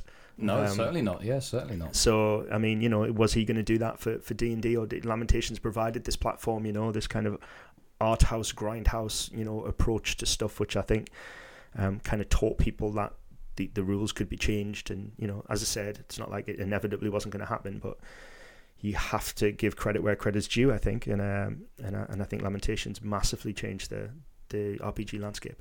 It's a strange subject to broach, obviously, because of the kind of problematic writers who are responsible for a lot of the stuff that we're enjoying. But it's the same as, I don't know, it's a difficult one, but you can listen to a certain type of music and enjoy an album without the artist's toxic views getting in the way of the way the music makes you feel. And I to some degree that's the same with RPGs. I mean, it depends on specific circumstances. This isn't going to be a conversation about that, but I would advise people who are interested in Vornheim, in Frostbitten and Mutilated, in the a range that Lamentations has to offer, which is a very broad range of books. A few of which are sitting on my shelf, and they're enjoyable to flick through. But I would advise readers to separate the writer's views from the books and just kind of take the products as they are, and not really place too much faith in who wrote them. That bodes well for My Frog being my last choice, right? Please no. Please no, mate. I'll take back everything I said, please. All right, so round this off, and I'll get the option number 5. I'm going to do another classic, but maybe it's a classic that I think it's kind of disappeared a little bit now. A lot of the gamers who've been around a long time will know of it, and I'm going to give a little bit of historical background for it. It's Ars Magica, and Ars Magica, specifically 3rd edition Ars Magica by White Wolf. So basically, Ars Magica is a game where you play mages of great power. In the default setting is kind of 12th century mythic Europe. A few of the things that are really interesting to me about Ars Magica is it introduced a few concepts and was a champion of a few different things that I think have moved forward and have massively affected the way that I think about games, the way that I run games, the way that I read games and stuff like that. So Ars Magica, published by White Wolf in its 3rd edition, it was originally published by a company called Lion Rampart. So Mark Reinhagen of Vampire fame obviously was the kind of first designer on Ars Magica, and then when he got together with, the boys at White Wolf, it was published in its 3rd edition by White Wolf. Ars Magica has at its core a magic system, which is, in my opinion, the finest magic system that's ever been published in an RPG. And I realise that's quite a bold statement, but it is the precursor to the magic system that found its way into Mage: The Ascension by White Wolf, which is essentially a modern version of Ars Magica. Just exactly it is. It's also set in the same world, and that comes to my next point, which Ars Magica is unashamedly set in the world of darkness, but in the 12th century. This is well before anyone had even thought of Vampire the Dark Ages or anything like that. You have what's referred to as the Tremere Incident, which is a group of mortal magi of House Tremere wanted immortality so much that they found a sleeping vampire and turned themselves into a clan, and they are now the clan Tremere that exists in Vampire the Masquerade. So there are these undeniable ties between these two licenses, which have been removed as the games moved on and went over to different hands. After the 3rd edition, it went over to Atlas Games, and they kind of played down this whole thing, and then it became its own kind of medieval mage game. But apart from its amazing magic system, apart from it shedding some light onto the ancient version of the World of Darkness, it also was a great champion for something called troop play. Now, a lot of people will know what troop play is, and a lot of people have different ideas of what troop play is now that the RPG community is going in some wild and wonderful directions. But the idea that you can play several characters, and you will bring one of those characters of your choice, your roster of characters, along to a specific adventure. And Ars Magica was really good in the fact that you would create almost like a character pyramid. You would create your mage at the top of the pyramid, who was very powerful. Magic was great, and you could do lots of amazing things with it. Then underneath, you would have companions, which are basically equivalent of your standard D&D characters, whether you have an archer or a knight or something like that. And then below them, you have what's called grogs, which are kind of servants, shield grogs, cooks, bakers, all these kind of lower class characters that are kind of dispensable. You can grow to love them, but they can change over time. It was originally intended that maybe grogs just formed this kind of layer that you could just borrow from. Characters could just borrow each other's grogs, whereas companions were considered your kind of major player characters, and then mages. So that if there was 3 or 4 characters sitting around 3 or 4 players, sitting around a table, they might begin the session talking as their mages, and then deciding which mage is going to go on an adventure and which companions are going to go with them, so that every player can take a character from their roster, and you could take turns. So I will take my mage out on this adventure, and you would take your knight, and then next time I would take my archer, and blah, blah, blah. And we would all live in the same, covenant or, Wizard's Tower, and you could build up that as its own separate character and move it through seasons of success and decline and all that kind of stuff. So had some really interesting role-playing kind of concepts in terms of how to run a campaign or a chronicle, and how to share world-building duties and player character duties and stuff like that. And it's an almost flawless game in its presentation. The system is elegant. The magic system is fantastic. The setting is well realized. It doesn't fall into this horrible problem that a lot of the White Wolf boys did of trying to describe another place that wasn't modern day America or Canada and getting it wrong. Which they fixed over time, but there's a lot of the early books are just really, really bad. Whereas Ars Magica it's not pretending to be historically accurate 12th century Europe, but it's well presented. You get an idea of the culture and the times and the fuel system and the lore and all this kind of stuff, and the mages kind of live outside of this. And there's a lot of source books done for it, but the book itself is a big, mighty tome. It looks like a spell book in itself. There's a lot. It turned the idea of the wizards on its head, because a lot of gamers at the time were coming from this Vancian D&D idea of magic, where you only have so many spell points and you forget a spell and then whatever.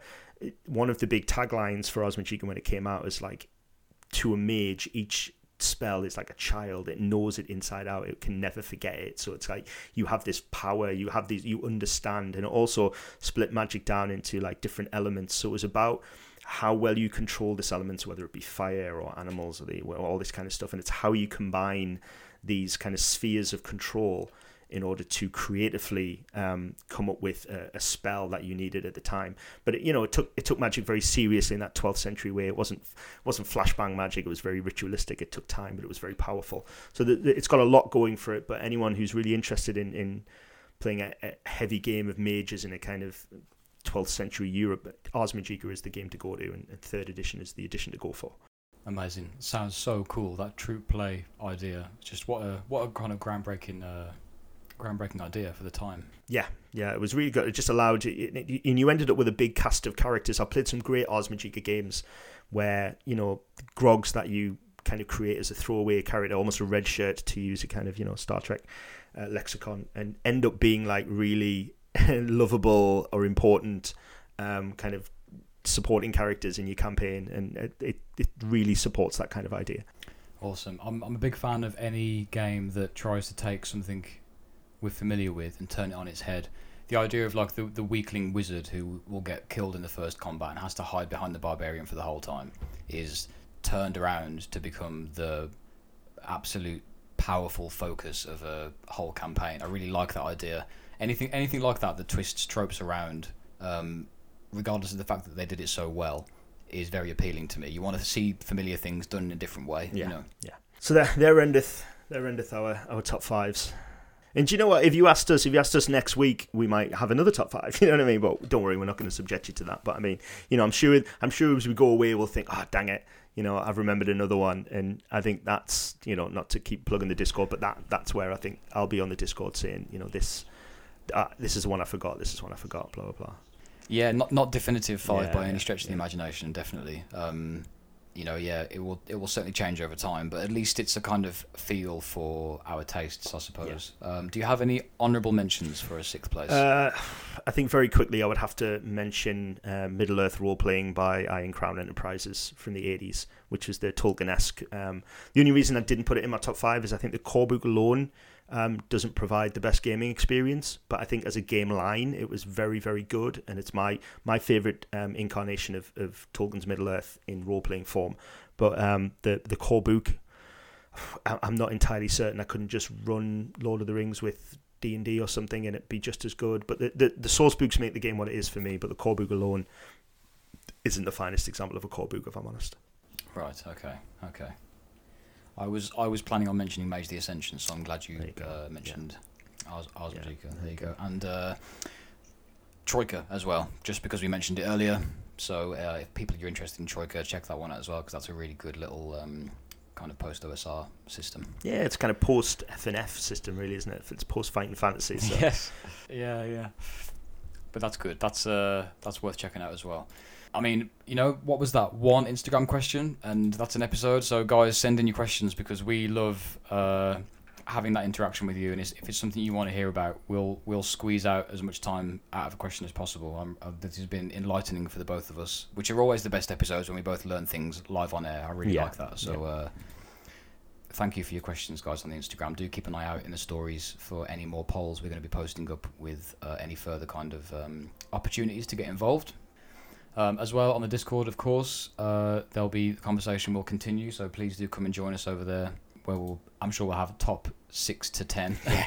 I'm already picturing a lot of the conversations that this will spark. I'm going to go on the Discord, and so I'm not going to do this on air, but on the Discord I'll do my worst 5 without a doubt.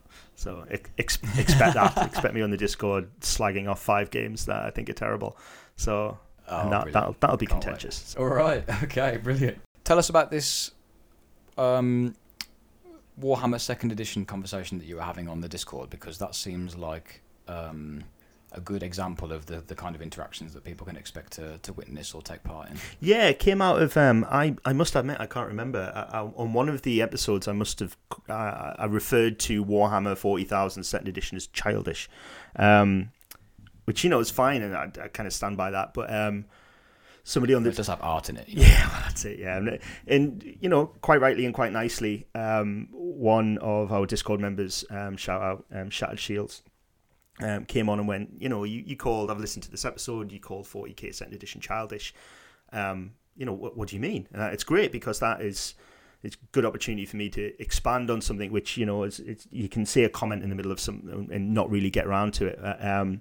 We had a really good chat, and it was great. And, the good thing was about it is we could banter backwards and forwards. And, as it transpired, 2nd Edition was kind of where he started. He's got a lot of nostalgia for it. And I said, nostalgia is a very powerful thing.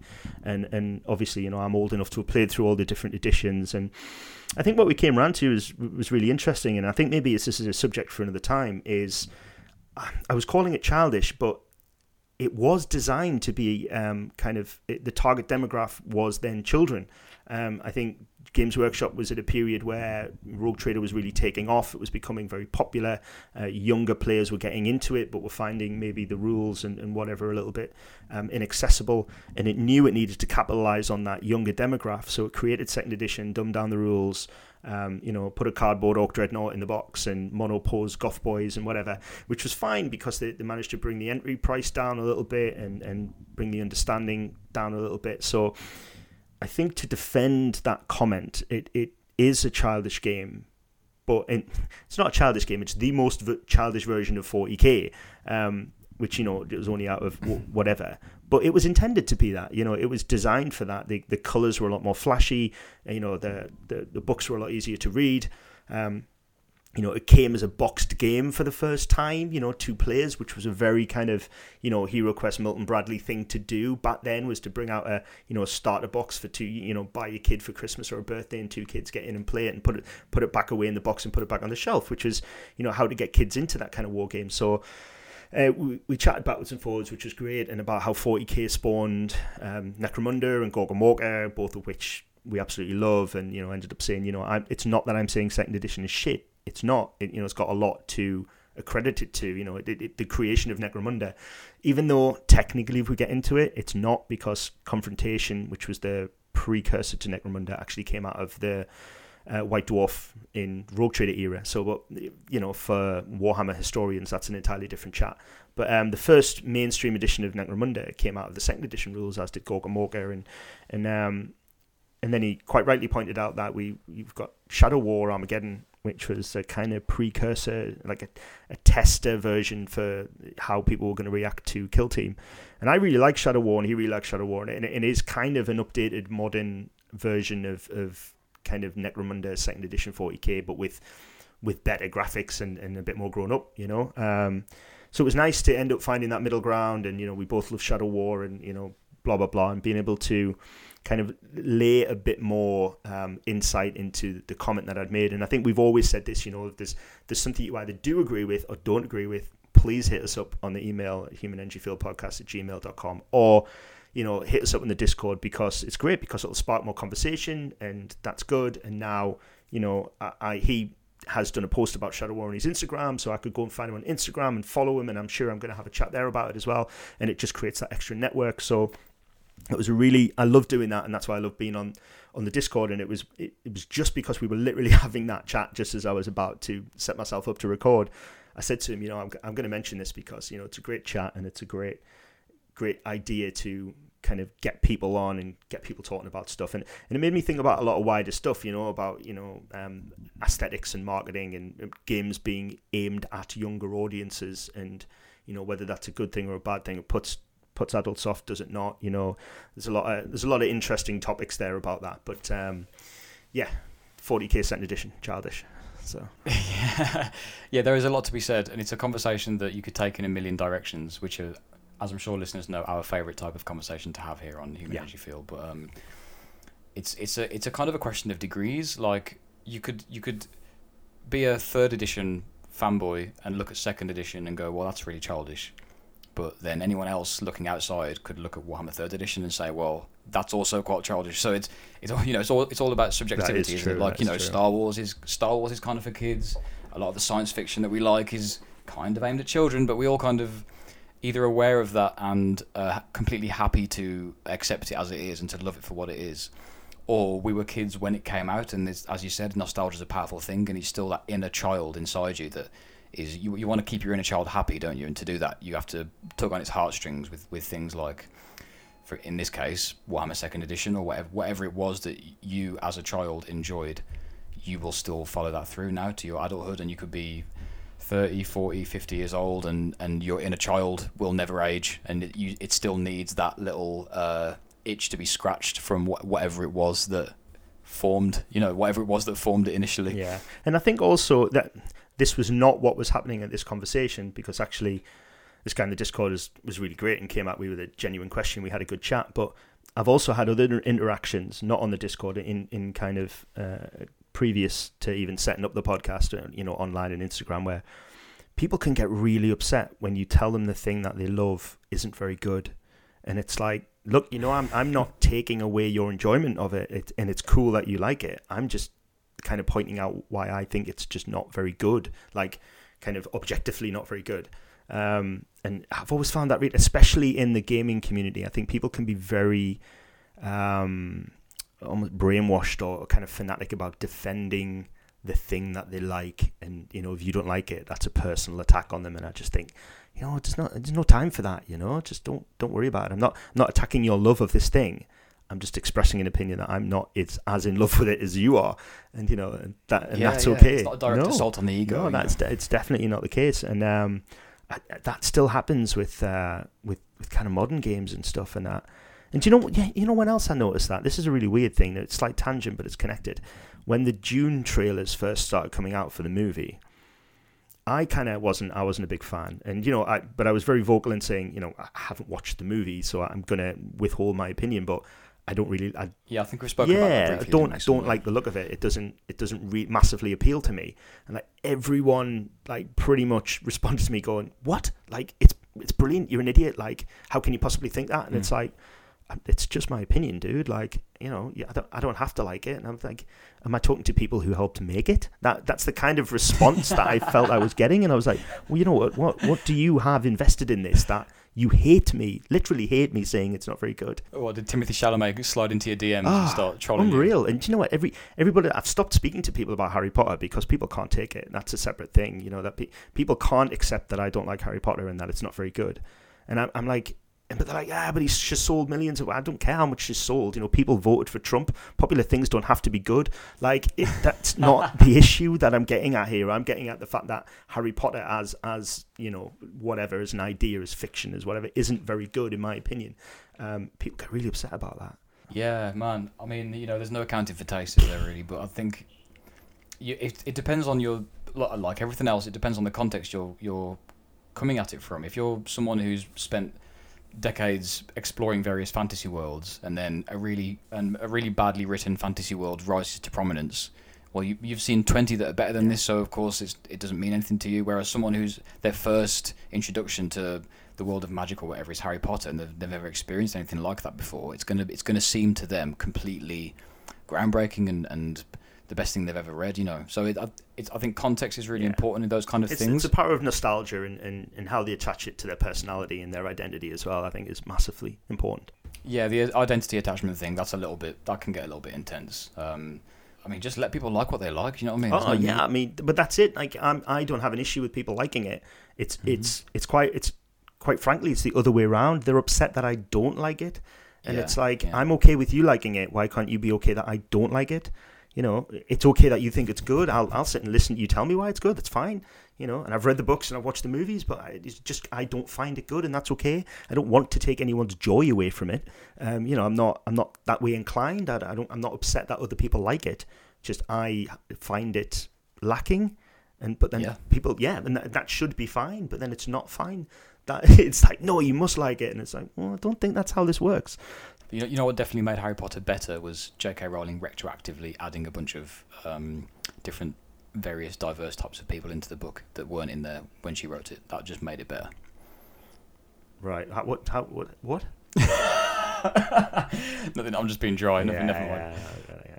I prefer actually that. Is it the Harry Potter with guns? One's replaced with guns. If you find that on YouTube, that's absolutely superb. Awesome. Okay.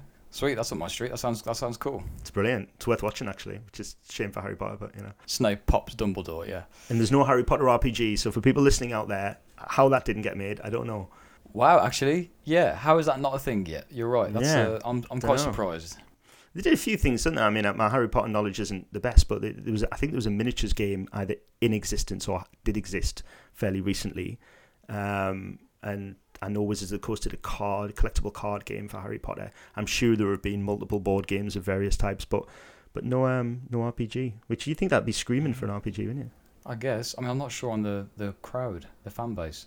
I'm just thinking now. I know how many Doctor Who RPGs there are, so there's definitely a crossover in that area. It's only 3 Doctor Who RPGs.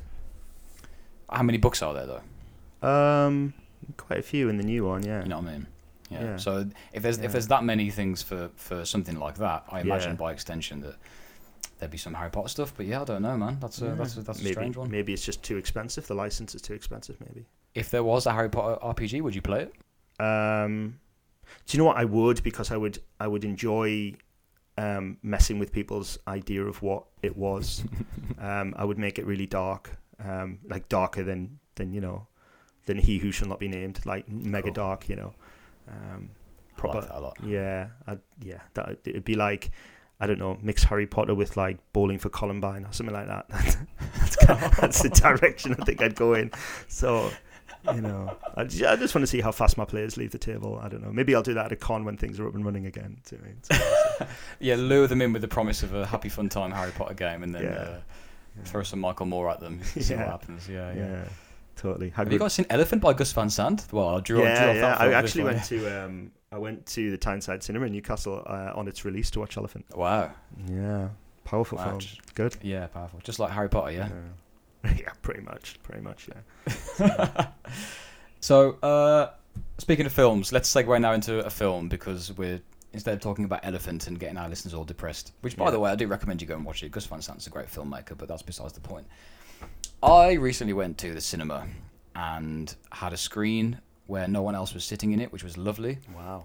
To watch the new Ben Wheatley film, In the Earth. And it was really good. And I wanted to mention it to you, mate, because I recommend it. I haven't seen it and I don't know what it's about. So give me the rub, give me the lowdown on this. What is it? Cool. It's Ben Wheatley is a really talented British director who you may know from such films as High Rise. He did Down Terrace. He did the excellent film Kill List. And he also did A Field in England, which is still my favourite Ben Wheatley film. If you've not seen A Field in England, I highly recommend you go and check it out. This film, In the Earth, is kind of in the same vein as that. It's I suppose I should call it a psychedelic folk horror. I suppose would be one way to describe it. It's a kind of descent into pagan terror. It's kind of character driven. I'll tell you what, there's not a bad performance in this film. It's a small cast, but every actor really pulls out the bag and really kind of makes it what it is, because it's a very, very much a character driven piece. Right. Reece Shearsmith is excellent in it. He puts in a really good performance. It's kind of worth going to see just to see him in it. In a way, he's a really great kind of unconventional character. I don't want to include any spoilers to see because it's in the cinemas at the moment, so I want to I will pass over this film briefly without diving into it too much because I'll recommend you go and see it. But Reece Shearsmith's character is a very unconventional type, and I think he plays it very well, and has this kind of mania to him that is kind of simmering under the surface. I really rate him, and I think it would have been so easy for him to fall into like some sort of typecasting, post League of Gentlemen, and I'm so glad that he hasn't. Yeah, I mean, he continues to defy boundaries, Yeah, and he's great in this as well. So I know what you mean. He definitely could have become that kind of. I don't know. For example, the type of British actor who would appear on Harry Potter, for example. But yeah, he's continues to break the mold and do his own thing, and he's really good in it. The protagonist, whose name escapes me, I recognise him from some previous films, and there's also the kind of supporting role, or the secondary protagonist is one of the girls from Midsummer, the British girl from Midsummer, who her boyfriend leaves her, and she's there with the backpack, and she's like, "Where did Simon go?" If you know who I'm talking about, she's in this film as well. So it's a good little cast. It's this strange kind of slow descent with a lot of the kind of imagery and folklore and symbolism that is becoming very popular at the moment. It's really nice to see this big, I don't want to say resurgence, but maybe it's an insurgence, but a big rise in interest, definitely across Britain, and probably in places in America. Overseas, I don't know, guys, get in the Discord and let us know, but certainly in Britain at the moment, people far and wide from all kinds of backgrounds and all kinds of interests are taking a decided kind of interest in our folk history and our folk horror and local folklore. I'm thinking about things like Weird Walk or Wolverstane or Hellebore. Yeah. These things are massively popular, and the spillover into film is something that I'd expected, but I'm really glad that Ben Wheatley's kind of spearheading this as well. There's a big interest among Brits for this. There's a big appetite among Brits for this kind of thing. I've got two questions. Well, they're kind of one question. Would the plot of this movie make a good RPG scenario? And if so, what system would you use to run it? Great, love that. And I'm gonna answer this without any spoilers as well, just because I like a challenge. Yeah. Yes, it would. It would make a good RPG. I think it would be fairly small, so it wouldn't be a campaign. You could maybe do this film as an RPG in a single session, maybe 3 or 4 hour. Maybe like a good convention game. Yeah, probably a good convention game, I would say. It's tricky because without talking about the ending, it's tricky to kind of say how you'd wrap it up. So I'd probably, whatever RPG you could get out of with this game, I think you would end up making your own ending, right? Yeah. Forging your own ending from it. Just because I'm thinking back to the ending of In the Earth now, and I'm gonna have an epileptic fit. But yeah, there's definitely enough in there for you to have a big, in-depth, hopefully character-driven horror adventure in a woodland. Nice. That is not what it seems, and just the way the characters interact with the woodland is just really. It's a great mix of kind of old and new. And it's almost how modern people living in a woodland, how they would do it. There's no frills. It's really kind of grounded and really, really great. So with that in mind, in terms of the setting, in terms of the game engine, in terms of what system I'd use to run it with. I mean, is Troika an easy answer? Is that a cop out if I say Troika? I mean, it doesn't scream horror to me, but Yeah, I mean, I think just because it's got that kind of bucolic Britishness about it, which I think suits most of Ben Wheatley's films. But man, it's a strange type of horror. You see, it's not particularly cosmic in scale. So I know we mentioned Call of Cthulhu earlier. I don't know if that would particularly match well. It's just a small scale, little kind of mental story. Yeah, maybe Troika would work then. Yeah, anything that's cranial, anything that has that kind of introspective horror to it. I don't know if any systems are screaming at you right now from what I'm saying, but nothing really stands out to me as a system I could use to run something like that. I'm not really sure. I don't know enough horror games then maybe. Mothership?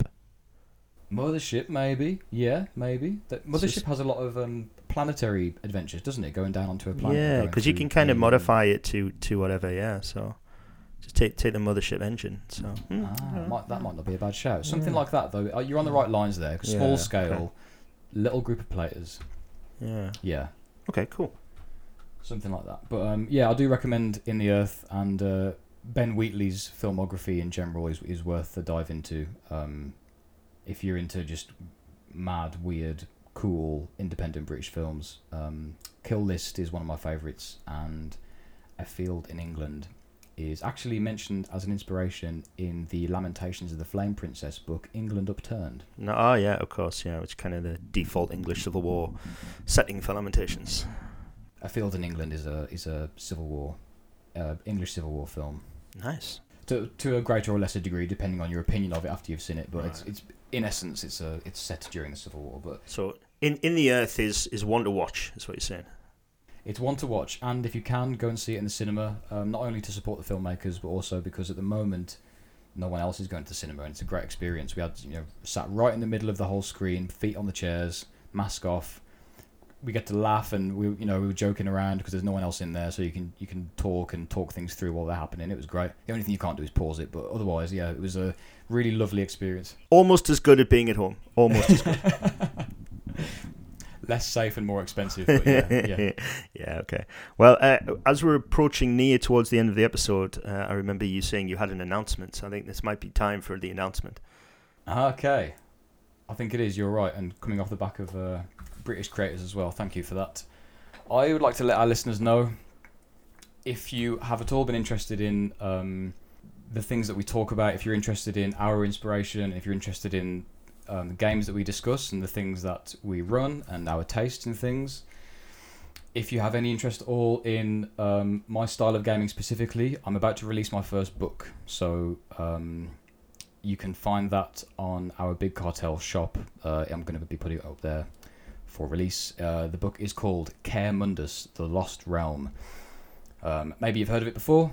It's been around a little bit. It's been fermenting in sugar and barley for several years, to the point where it's now kind of quite high in alcoholic content, and it's ready for general consumption. So if you like Bronze Age settings, if you have any interest at all in Celtic fantasy, if you are interested in low fantasy worlds and twisting tropes on their head, if you're interested in books that have a lot of utility in them, like we've been discussing earlier on, this will be up your street. It's designed from the ground up to be a toolkit for the GM, for the gaming table. So I've designed this book from the very beginning to have use at the gaming table, like we were discussing earlier, something that you'll be able to actually put your hands on and get things from. So I'm really excited to be able to be bringing this book out now, and to be able to be hopefully sending it out to people and having you guys flick through it. It can be on your shelf. You can use it for your writing. If you're a player, there's lots of inspiration in there for you as well. If you're a GM who you're in a tight spot, or you're looking for a book to bring along to a game, or if you're running games into the webcam like I am a lot at the moment, it's one to have down in front of you to reference. Can I maybe twist your arm into saying that you might set up some sessions to run on the Discord? I think I have no choice but to run Care Mundus. Don't you agree? Mate? I think so. I think I think that would be good. I'm certainly going to play in it. So Brilliant. I'll be running certainly a few sessions of Care Mundus. I'm hoping to put together some sort of all-stars session with a few choice players. Ooh, but I'll nice. Open it up on the Discord for wider remit. This is a system agnostic book, so we can try it with different systems as well, which is another thing that I like about it. So for example, you could use some of the systems we've been talking about earlier, like Troika or Lamentations or Dungeons and Dragons. So it's kind of designed to be quite versatile. So the final form it will take for each of those games I'll run on Discord may be different. Maybe I'll use a different system each time. There's a lot of ways to approach it, but I certainly will be opening up some invites to come and play in a game of Care Mundus with me. I'm just really excited to kind of bring it out and to have people be able to finally read it and get their hands on it. So yeah, I mean, obviously, it's your baby for you to talk about, but I think I would be remiss of me not to say that, you know, I've personally seen the amount of time and work that you put into it, and seen the product that's come out of the other side, and, you know, I'm really excited for you to have this out, and, you know, I'll be really excited to, you know, even though I've seen the versions on its path to its finished form, you know, I'll be really excited to get hold of that finished form as well, and to see some games going on through the Discord and stuff. I think it'll bringing it to life. Will, you know, it's clawing its way out of the boggy marshland. Do you know what I mean? So that'd be great. It is. It was given to the sea, but the sea spat it out, and now it returns as a bad omen to wreak havoc upon your small lands and your little villages. Is this All-Star game? Is this maybe in the direction of Human Energy Field's first actual play? Is that? I don't know. Very well, maybe, man. Yeah, it could very possibly be Human Energy Field's first actual play. Let's think about that. Yeah, let's think about maybe a bonus episode of an actual play came on us. Let's put that as an option. Stick a pin in that. Listeners, if you're lucky, that'll be reaching your ear holes at some point in the future. Yeah, sweet. Brilliant. So yeah, I mean, that will, by the time this episode airs, that should hopefully be on sale or coming up to being on sale. So if you're listening to this and you're at all interested in a book that I've written, check out the Human Energy Field Big Cartel. It should be on sale there, the product page should be there visible, or DM me on Instagram at Gamma Valley, and we can arrange to sell you a copy there. Hopefully it will be in enough places for you to find it. There's also going to be a free adventure module PDF that I'm going to put on drive-through, so if you're not too sure about shelling out for the book, you can open up this PDF that I've created as well, which I've called Votive Offerings, which are of course my votive offerings to you guys, the listeners, and you can decide if it's something that you like the tone of and the setting of, and if you want to then go and shell out for the book after reading the little free PDF, then that's something you can go and do as well. So there'll be a few things for you to peruse and explore, and I'm absolutely certain we'll mention it on future episodes as well, but that's just to get the ball rolling. I just thought I'd let everyone know. So thank you for sticking around for this amount of time to hear that announcement. I'm very excited to see what comes next. Yeah, I was just about to say that. You know, this is kind of just the first initial announcement. I'm sure we're going to come back and talk about various parts of the book, because it is a book that has very different offerings inside of it, and, you know, as you've said, we kind of synergistically have talked about utility at the gaming table, and it certainly has that in buckets. So we'll be talking about maybe some of the best ways to use the contents of this book on your gaming table, whatever game it is that you are running. I think there's definitely going to be some interesting chats there to be had about it. So yeah, this isn't the last you're going to hear about it. Brilliant, sounds good. I think we did an episode about practical combat advice, and we got a lot of good feedback from people who appreciated the actual pragmatic side to the hobby, and, you know, listening from people who can give advice and guidance on stuff. So there'll be more of those episodes, and Ken Mundus will feature in that as well, because that's kind of what it's written for. So if you liked our episode on combat advice, then stick around. There'll be more advice for how to improve your gaming table coming up in future episodes.